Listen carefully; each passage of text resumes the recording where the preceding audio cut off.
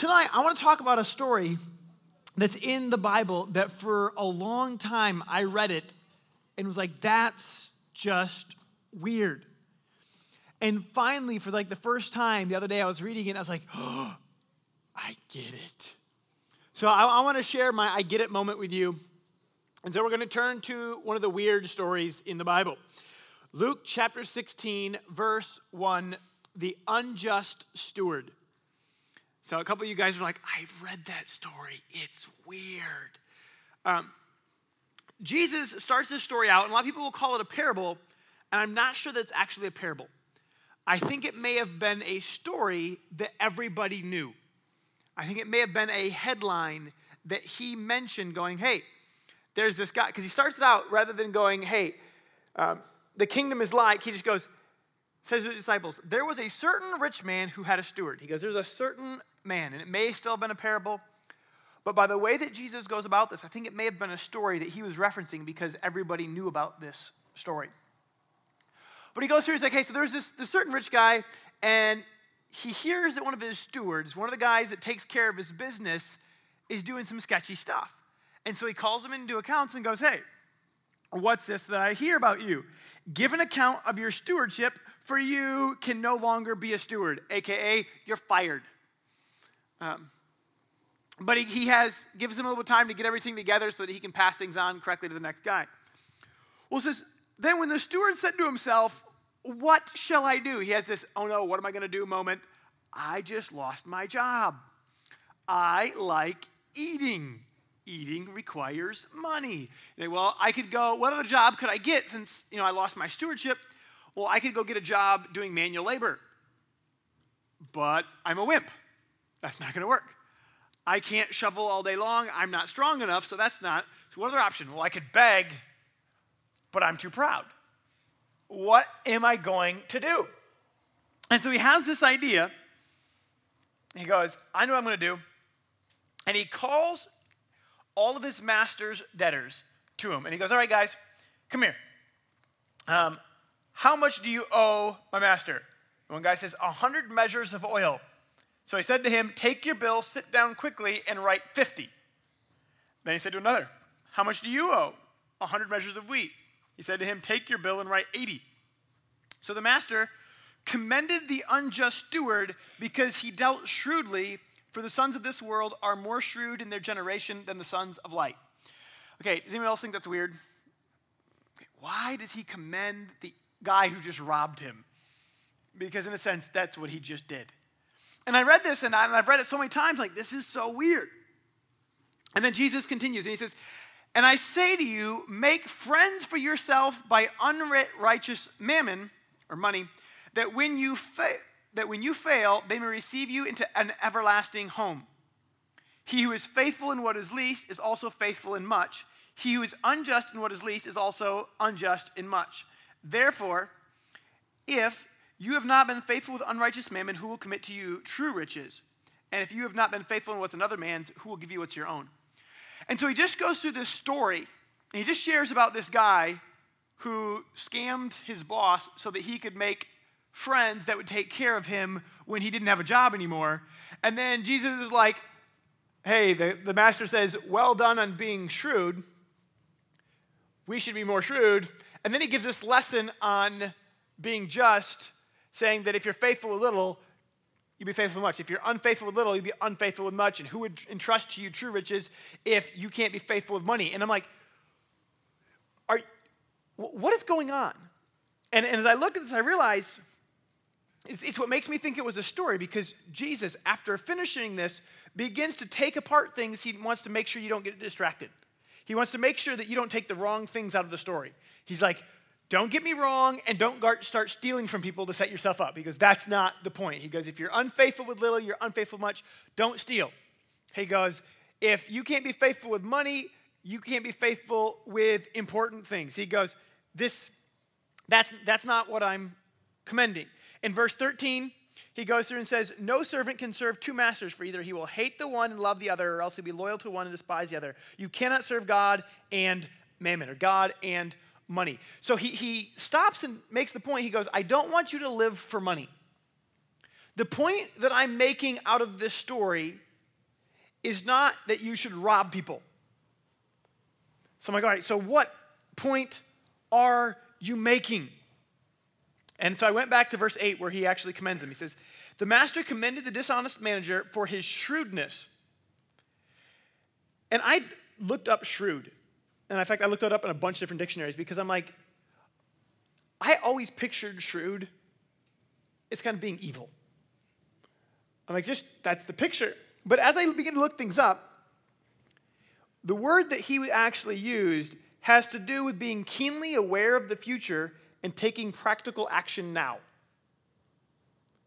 So what he was commending was not the thievery. In fact, at the end of the section, he goes through and points out that this guy is unjust and goes, the people of the world, for the sons of this world are more shrewd in their generation than the sons of light. What is he saying?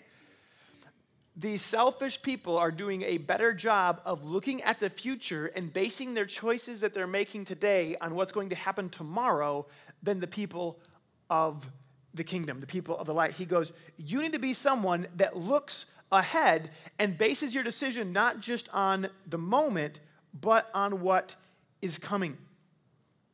In Matthew chapter 6, verse 19, it says, do not lay up for yourselves treasures on earth where moth and rust destroy, where thieves break in and steal, but lay up for yourselves treasures in heaven where neither moth nor rust destroys, where neither thieves break in and steal. For where your treasure is, there your heart will be also. And he's going through this thing saying, look, you're going to steer your heart, and your heart, your wallet and your heart will be connected. And the point that he makes off this unjust steward is he goes, he is basing what he's doing today on what's going to happen tomorrow. Are you basing your decisions today on what's happening today or on what's going to happen tomorrow? Because if you make today's choice at the expense of tomorrow, you pay more. And it's this principle that goes across the board that America is horrible with. We are probably one of the worst at this in the world. Americans as a whole trade tomorrow for today, and are in misery because of it. Anyone like cars? Anyone like to have a nice car? Okay. So I did a little bit of research. Actually, I pulled some old notes and checked to see if the prices were still about the same. If you decided, you know what, I don't have all the money in the world to buy a super fancy car, but I want something nice. I live in Michigan, so say I want to buy a new Ford Escape. You go, it's new. It's not, it's going to cost me about $23,824. I think they had a $500 incentive. But anyways, so that's for the base model. If you want more toys, you can spend more, but we'll just go off that. But if you don't have $23,000, you can get a loan. I think right now it's at 3.5 is what they'll give you, but let's just say you did it at 2.7. You finance it for 72 months. That means your monthly payment will be $358.79 a month. In 2 years, your car will be worth $13,000 private party value. You'll owe $16,306. If you tried to trade it in, your car would only be worth $11,500. And this concept that as you take tomorrow's money, you pay a penalty for taking it before tomorrow starts. And then you're still paying that money back when tomorrow comes and you have to face all of tomorrow's financial challenges. Not only do you not have money saved, but you have money taken that you already spent, so you have less, and these people end up in a pickle. But a bunch of you guys say, well, I won't buy a new car. I can get a used one. Great. Let me give you a fun one. Any of you guys like TVs? Computers? Okay, so if you were to buy a TV on a credit card for $500, you would pay, if you just made your minimum payments, you'd have your TV paid off in 8 years, and you would have paid $939. Now, if you were to bump it up a little bit and go, all right, I want a computer. for $1,000. It'll take you 19 years to pay it off. This is with the average credit card with a interest rate of 18%. And you would pay $1,900 in interest and have paid $2,899 for your computer. Now, I got this the other day. I was looking at my credit card statement, and we put a bunch of things on the card and paid off every month. And we had a bunch of things that happened in 1 month, so I had to put new tires on the truck, and I had to fix the brakes, and I had to do this and that. And I got a high bill, and I was looking at the minimum payment. It was like $24 or $34. I'm like, what kind of an idiot would make the minimum pay? Like, I understand that things can happen where you have to maybe, but you're like, oh, something, but you're stuck. If you just make the minimum payments, I'm like, you'd be in debt for the rest of your life. They said if you had a $2,500 credit, if you'd maxed out $2,500, made no more purchases and no extra payments, just the minimum payments, it would take you 34 years to pay off your credit card. You would pay $6,281 in interest with a grand total of $8,781 for that $2,500 item. Why? Because when you borrow from the future to have in the present, it costs you more. Has anyone ever procrastinated? Has anyone ever gotten in trouble for procrastinating too long? Maybe the paper didn't turn out so good because it's a research paper and you didn't start it till the night before it was due, or you can hands down. I might have been guilty of that one once. Talk about doing your papers in the wrong order.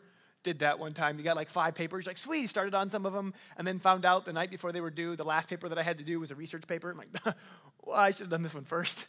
Yeah, it didn't go so. Anyways, but procrastination is the art of pushing back what I know I should for what I want. What I want to do now. What's easier, what's more fun.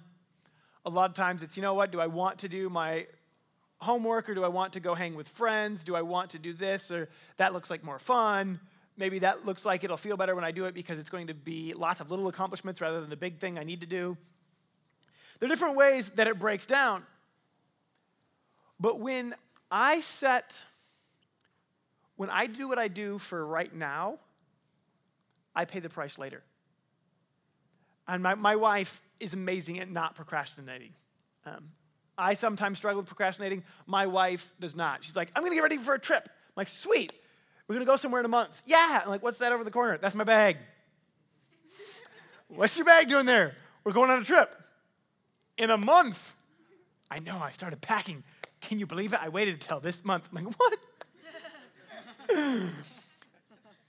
She's like, yeah. I'm like, in college, she said she procrastinated one time to do an assignment. When I say procrastinated, it's not like most of us who like drank coffee because we had to do it all through the night and then had to try to make it through your classes the next day. It was, she waited till like the day before, 2 days before, whatever it was. But when some friends, she'd passed up doing it when she was originally going to do something a little bit of fun, on a 10-point scale, like with a 2. And then she had to do it because it was going to be coming due that like the next day. A bunch of friends invited her to do something that was like an 8 on the fun scale. And she's like, I can't because I'm stuck doing the assignment I didn't do for that lame 2. This is stupid. Never again. And she started looking further ahead and making choices based on what was coming rather than just for the moment. And I got thinking about this, and I got thinking about this parable, the story, and it reminded me of a parable that Jesus tells as well. Jesus tells a story, and it's a really powerful story in one verse. I'm going to read you a really powerful story. Matthew 13, verse 44. The kingdom of heaven is like a treasure hidden in a field, which a man found covered up, and then in his joy goes and sells all that he has and buys that field.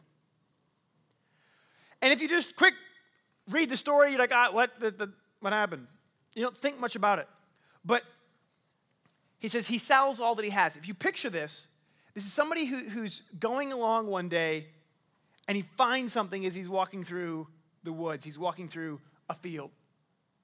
So you picture somebody who's walking through the field and is walking around, walking home from somewhere, kick something, and he steps down and hears something hollow.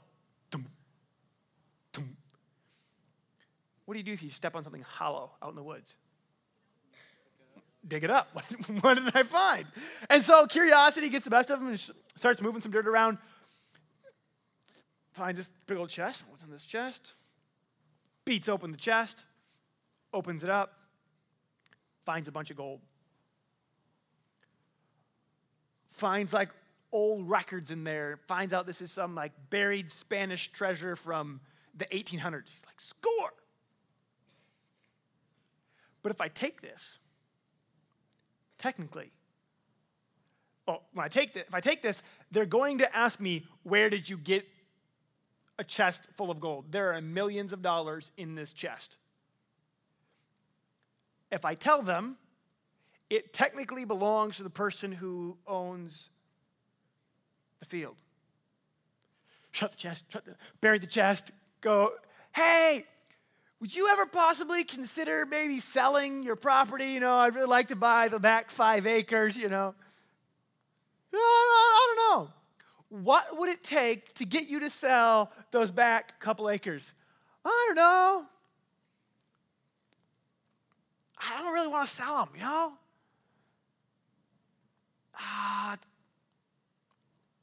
$250,000, I'd probably sell it. $250,000. Okay. $250,000. And that guy's going to go home and he's like, well, right now I'm paying this much on my house. My house is worth this much. So if I sell my house, I'm not that far from work. Maybe I can sell my car and so that I can use a bicycle. If I sell my house, sell my car, then if I can eBay the rest of my stuff, and then, if I pick up a second job, well, I can't do a delivery if I just sold my car. That's out. What else can I do that's close? And so he sells his house, sells his car, starts riding his bike everywhere, starts eBaying most of his stuff, selling his TV, selling these different things, living on the cheapest apartment that he could find, biking to work. What do people do? Dude, you're weird. What are you doing? Do you just don't, I have a dream, and I gotta see it come to pass. Dude, you're weird. You just don't get it. It's all right. And does he stop and go, people just don't understand me? No.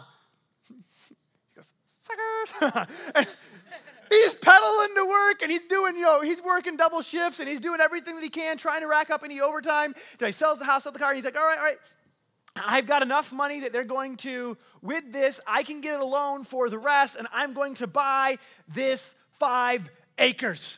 And he goes and he buys this 5 acres, and he closes on this 5 acres. And then what does he do? He runs in there and pulls out his chest and goes, yes! And then he goes and he's like, I'm a millionaire. People go, where'd you get that? Now we get it.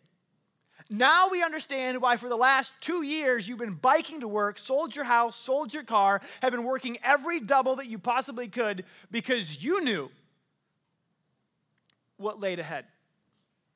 And in order to get those millions of dollars, you made a sacrifice on the front side because you knew what was on the other side. And to everybody who didn't understand, they looked at you and were like, you're weird. You're giving things up for what? For why? And I thought about this. I thought about the story of the unjust steward. I said, that's it. What Jesus is getting at is the man or woman who doesn't just look at what will make me happy right now, but goes, what's on the other side? And how do I live for that? And I entitled my notes just the day. Because it's the day that you're living for that we all get to decide. Am I living for today? Or am I living for that day? Are you living for the day when the land is finally yours? When you can finally declare all of that. Because Jesus makes this promise, and he says, I am coming back. And I've been thinking a lot about Jesus' return. I've been listening to a bunch of different series and going through stuff about the rapture and stuff about heaven. And I've been listening to, going through a book on heaven. I've been actually listening to Randy Alcorn's book on heaven, which is a really good book if you've got questions on heaven. And as I've been going through all of this, I've been thinking about this picture and this idea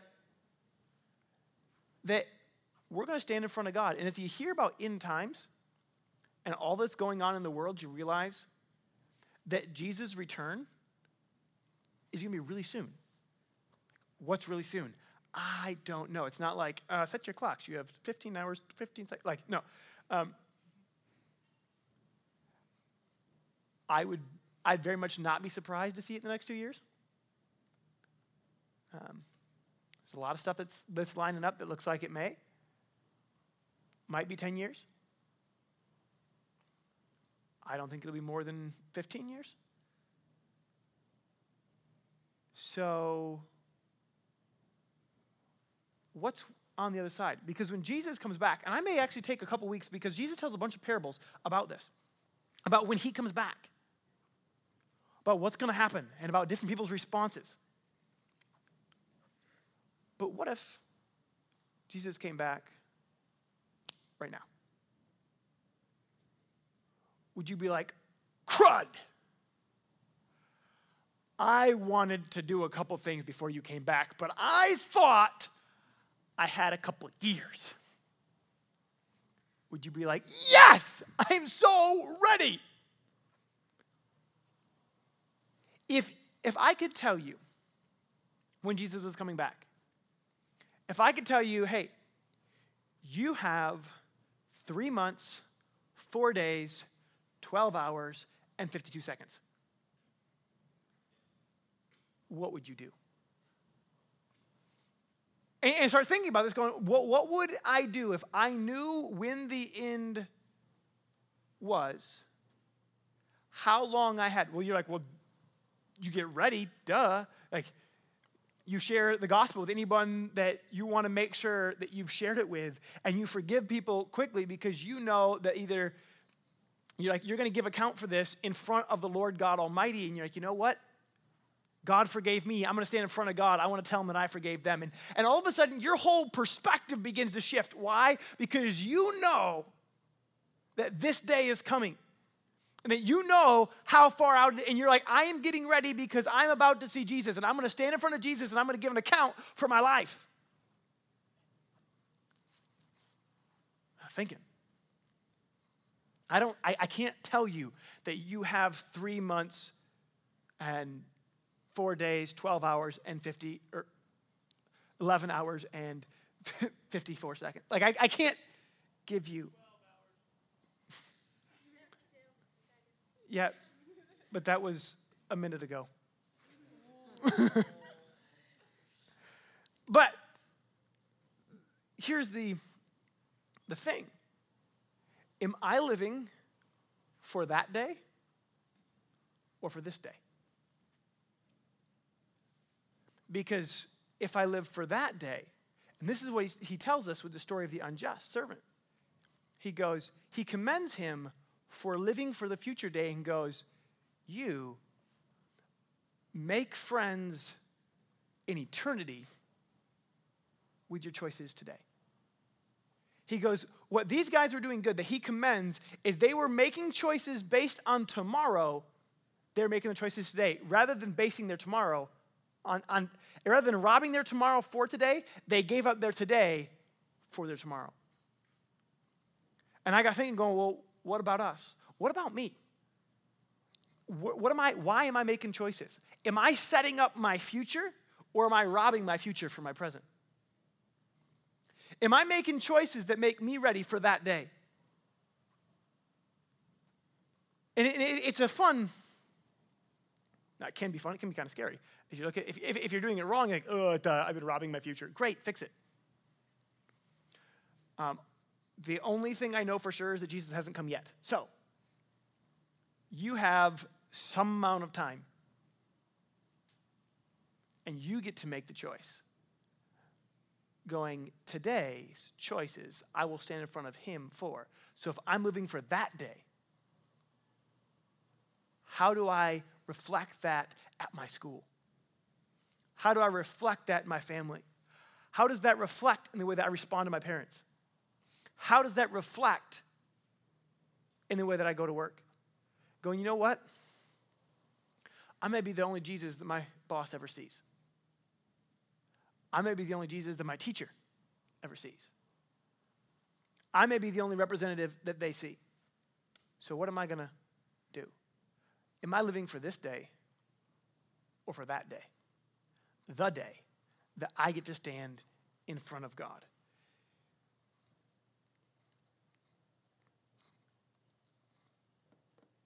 I'll play with that story later. If you're here and say, I've been living for this day. I've been robbing my future for today. I've been making choices based on what I thought would make me happy right now. But I want to give my life to God. I want to begin to live for the day that I stand in front of him, the day that I give an account for the life that he gave me. I want to give you a chance to declare him to be Lord and to begin to live for him. Can everyone bow their heads and close their eyes? If that's you, say, today I want to make Jesus the Lord of my life. I want to live ready for his return. I want him to be Lord. I want to know that I'm right with him. When I count to 3, I want you to raise your hand. 1, get ready. 2, 3, raise up your hands nice and high. So that's me. Awesome. See your hand and your hand and your hand. Who else says that's me? Awesome. You can put your hands down. Most important decision that we ever make. To decide to live for God, to receive his gift. We're going to say a simple prayer. We're going to call on him. We're going to declare him to be Lord of our lives, and we're going to begin to live for him every day. So whether you say, hey, today I making that decision, or say, I have already done that, then go ahead and join us. Go ahead and say, God, I'm sorry for the wrong things I've done. I believe that you died, rose again, and are coming again. Thank you for washing my sins away. I want to live for you every day. I make you the Lord of my life. In Jesus' name, amen.